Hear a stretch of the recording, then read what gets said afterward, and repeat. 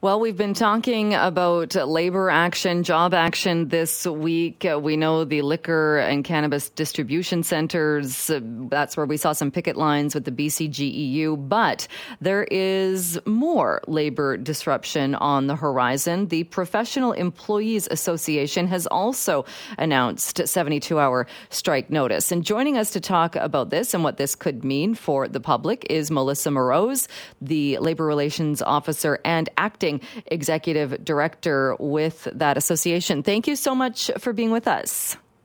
Thanks for having me.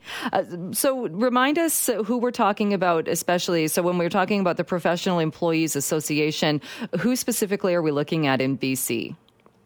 Yeah, the group that has issued 72-hour strike notice effective today at noon are the government licensed professionals. So these are agrologists, engineers, foresters, geoscientists, psychologists, pharmacists. So when you think of licensed professionals that work directly for the province of BC.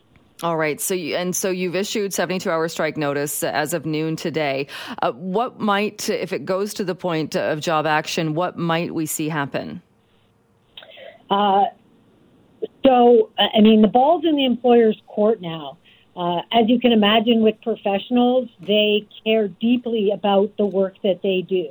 And we're hoping to not have to escalate to strike action. But we will be in a legal position to do that, and we're prepared to do that after 72 hours. So that will mean that as early as next week, we could see rotating job actions.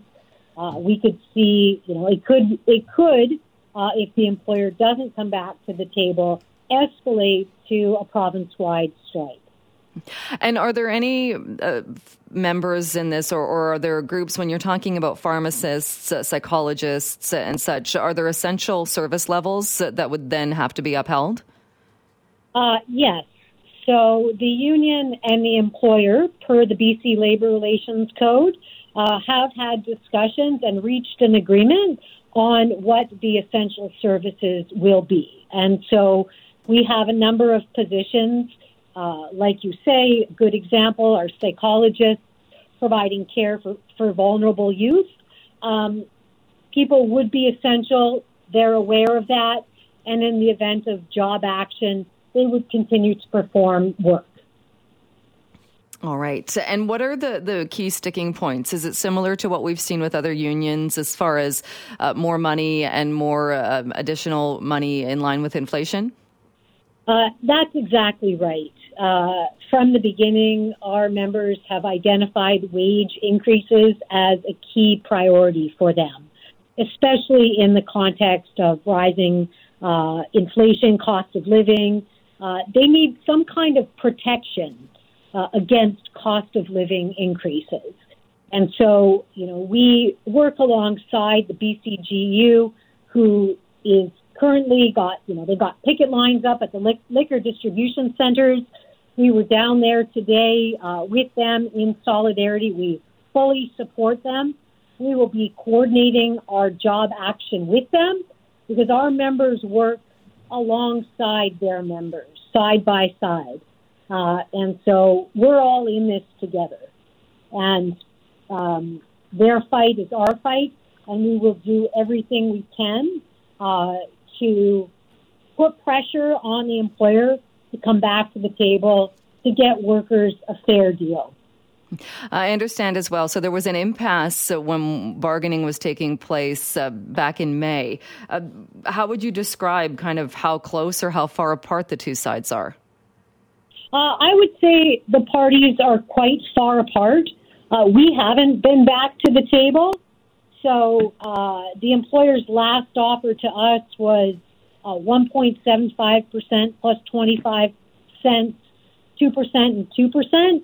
And we're asking for COLA, right, in this year. So 5% or COLA. And we know, what inflation is. It was 8%. It's down a little bit now. But that's a ways off from 1.75% plus 25 cents. So we're still far apart. The GU has gone back to the table. I think we're seeing a little bit of a narrowing there, but there's still some ways to go before we see the makings of a deal. Right. So at this point, then, are you waiting for a new offer from government, or are there any plans to go back to the table? We want to go back to the table, but we're not going to go back to the table and waste our time.